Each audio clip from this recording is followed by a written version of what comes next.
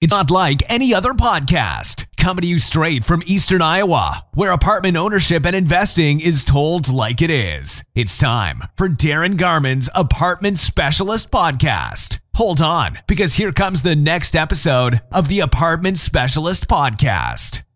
Well, hey, Darin Garman here, and welcome to this week's podcast. And we're going to have kind of a follow-up to last week's podcast. So if you remember, last week we talked about how to get in front of as many of the opportunities that are going to be coming up in the next 6 to 9 to 12 months as possible. We talked about what opportunities are going to be, when you're going to see them more than hear them.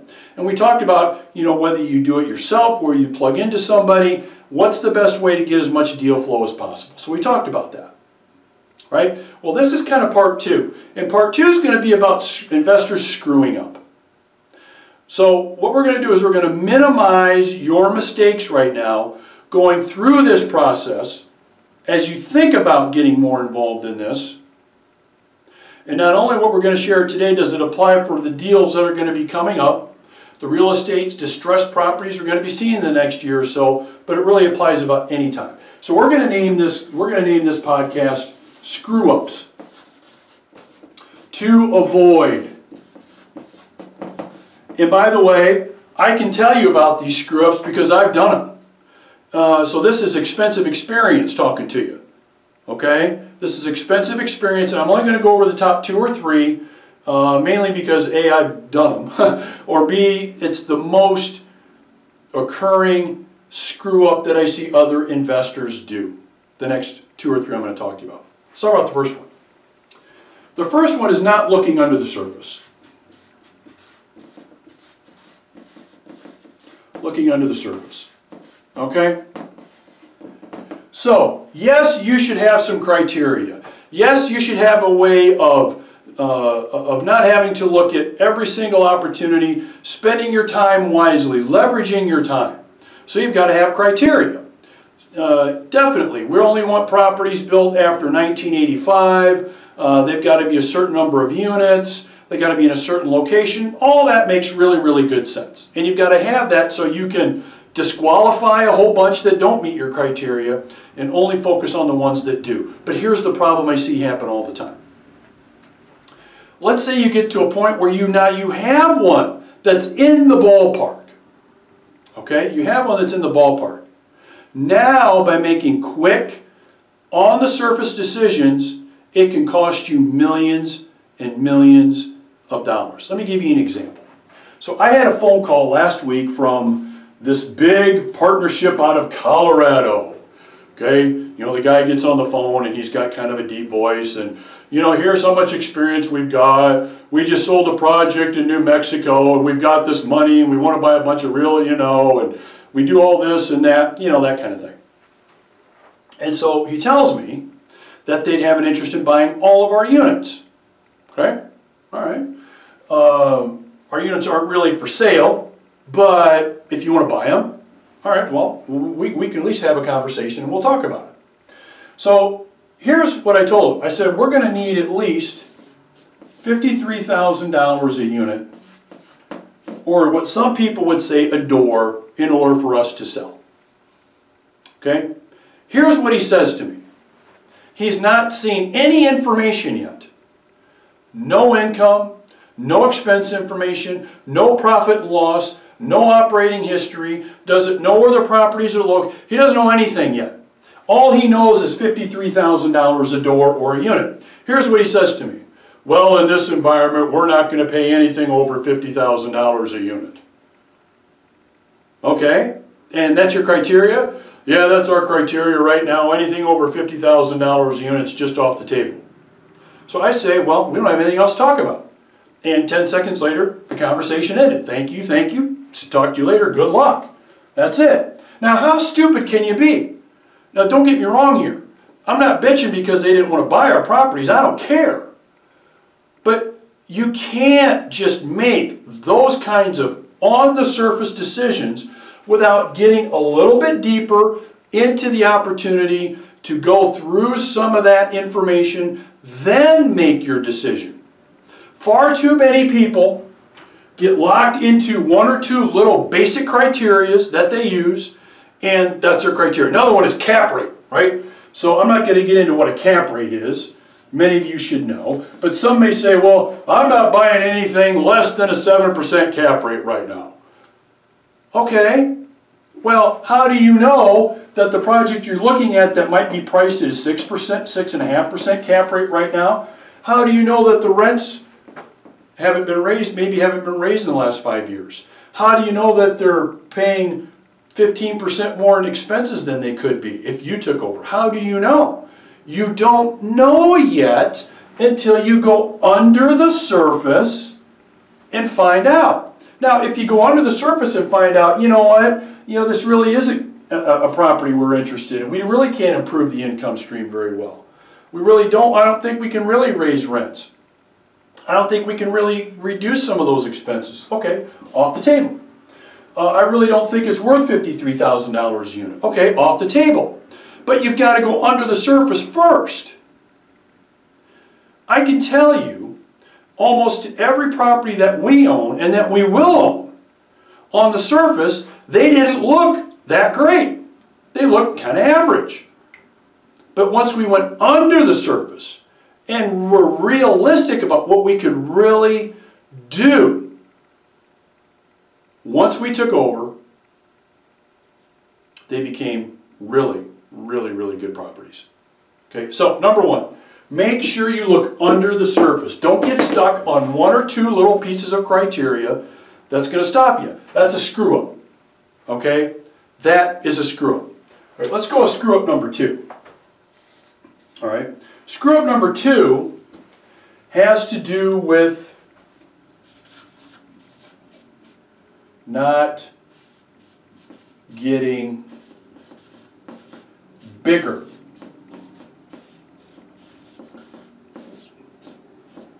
Okay, not looking at bigger projects than what you think you can handle.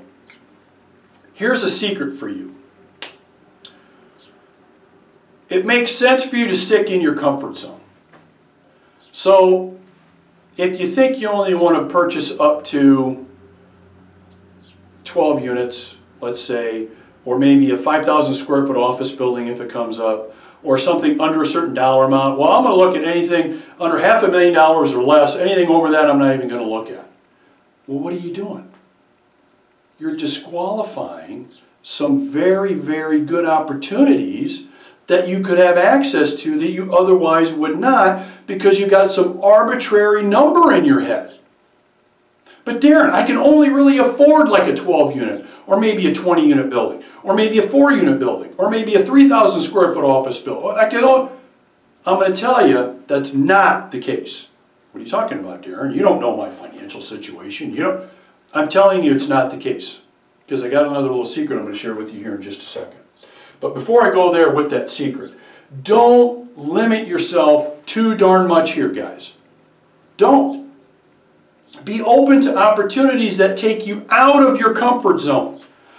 Because if you don't, you're going to really limit the opportunities. So if you tell me, well, I only really want to buy something, invest in something, $500,000 or less, let's say.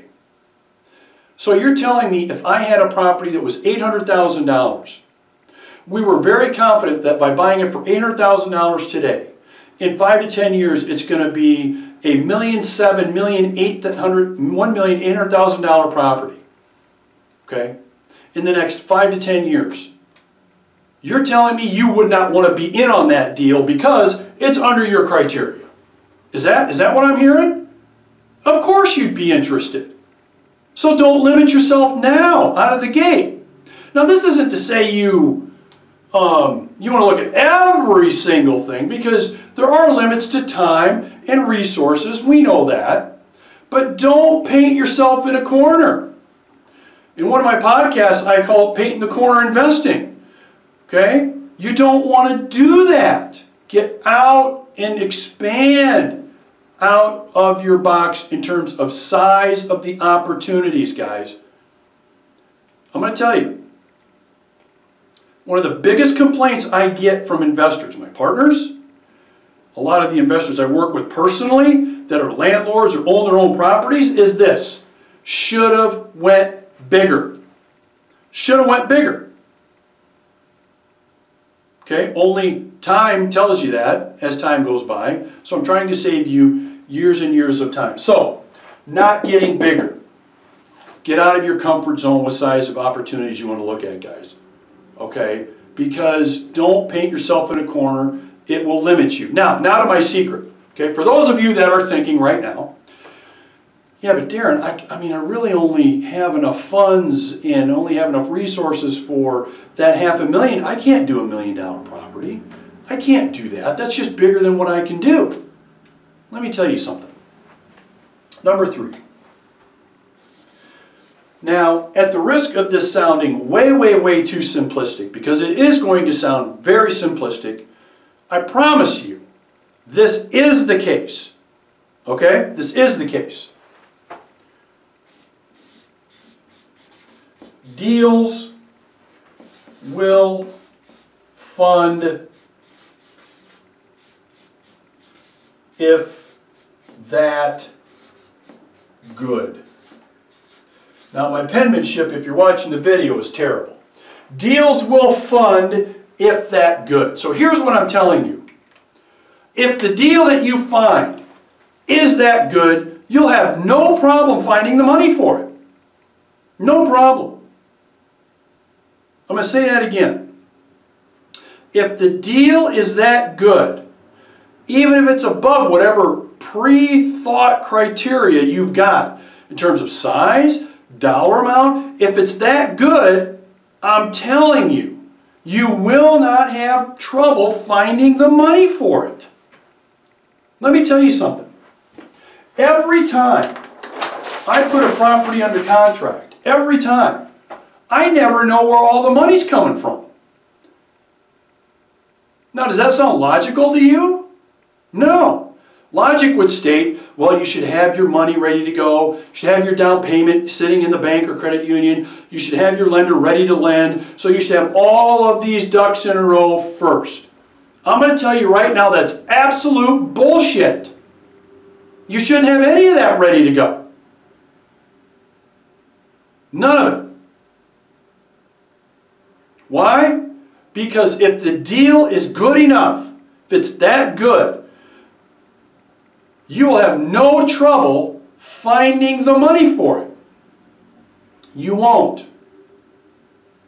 See, what most people do is they, like I said, they want to get all their ducks in a row, waste precious time, energy, and resources, and they want to just have everything perfectly laid out before they go out and they buy something. No, no, no, no, no, no.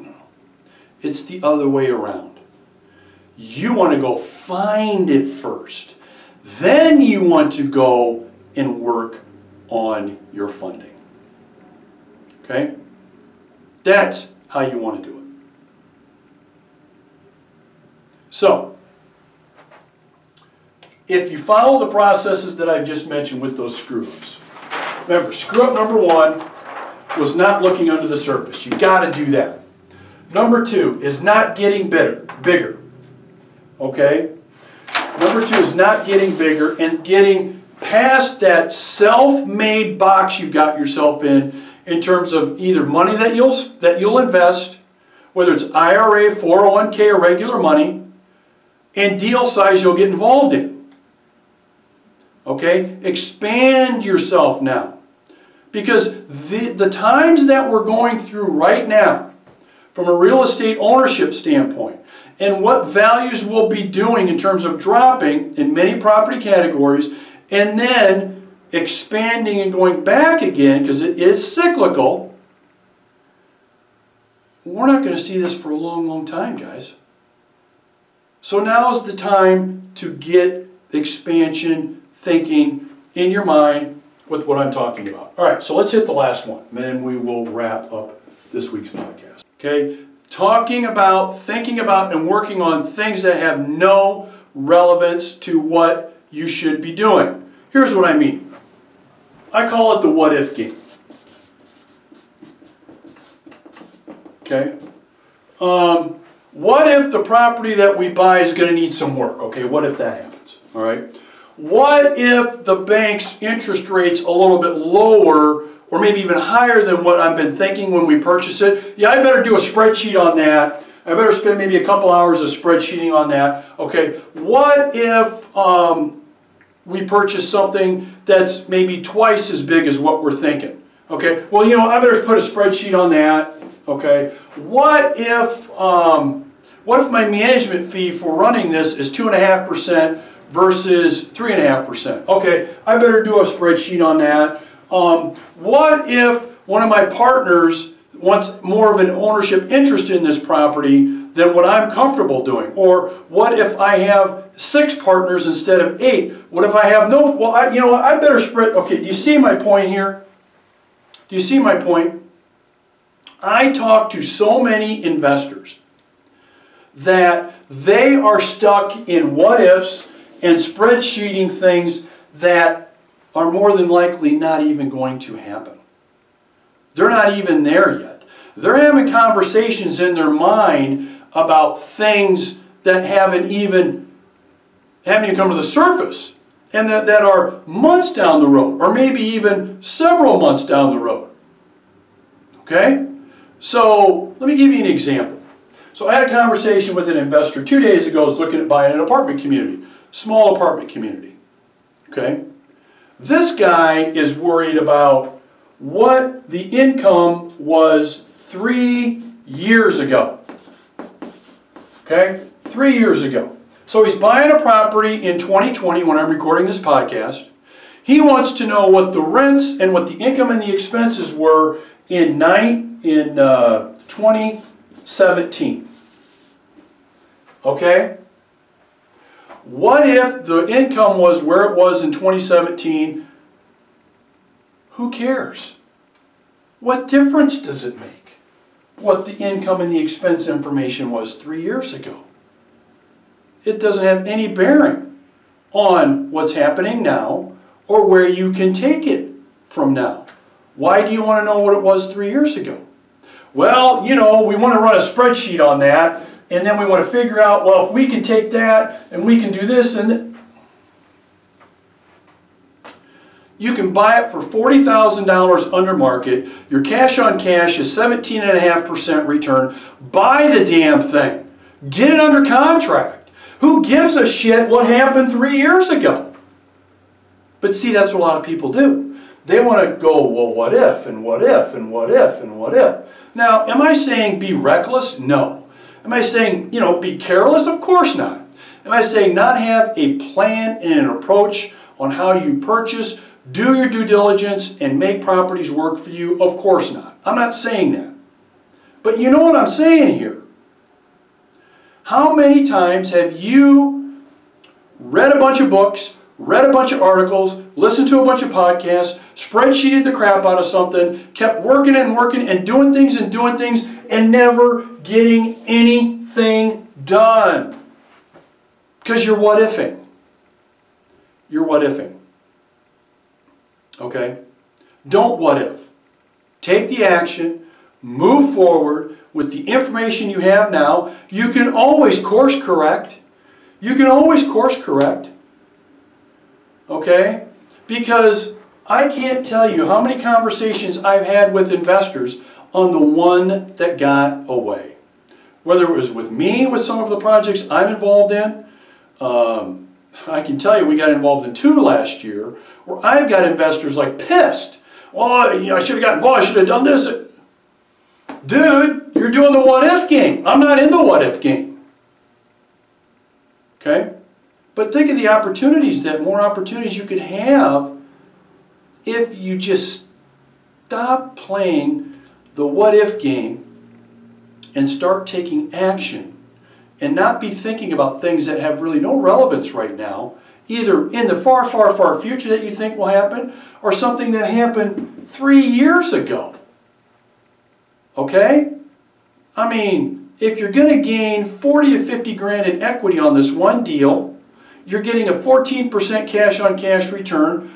Who gives a rip about any of that? Well, the people that want to play the what if game do, and they're not going to get involved. Just don't you be one of them. Okay? So, let's go ahead and let's review what I've covered on this week's podcast really quick. Remember, screw-ups to avoid. I just hit 3 of them with you, and there's some you probably didn't even think about. Remember, number 1, look under the surface. You've got to look under the surface. Spend at least some time looking under the surface to see what you can realistically do to that property. If at the end of the day you can't do anything with it, it's kind of what it is, move on. But if it's something that is worth working on, believe me, man, you're going to be glad you did want to go under the surface. Number 2, don't paint yourself in a corner. You want to be looking bigger. Get out of that self-imposed investment box so you can see more opportunities. Because why? If it's that good, the money will find it. I promise you the money will find it. Okay? And then number 3, don't play the what-if game. Be careful. Don't be careless. Use good due diligence. But don't what if the crap out of something and lose out on another opportunity. Okay? So, I hope this has been a good podcast for you to listen to this week. No matter how you've joined me or when you've joined me, have a great day, have a great week or weekend. We will talk to you later. All right, we'll see you. Bye-bye. Thanks for joining the Apartment Specialist Podcast. For investment questions, comments, or to get in touch with Darin, go to www.heartlandinvestmentrealestate.com.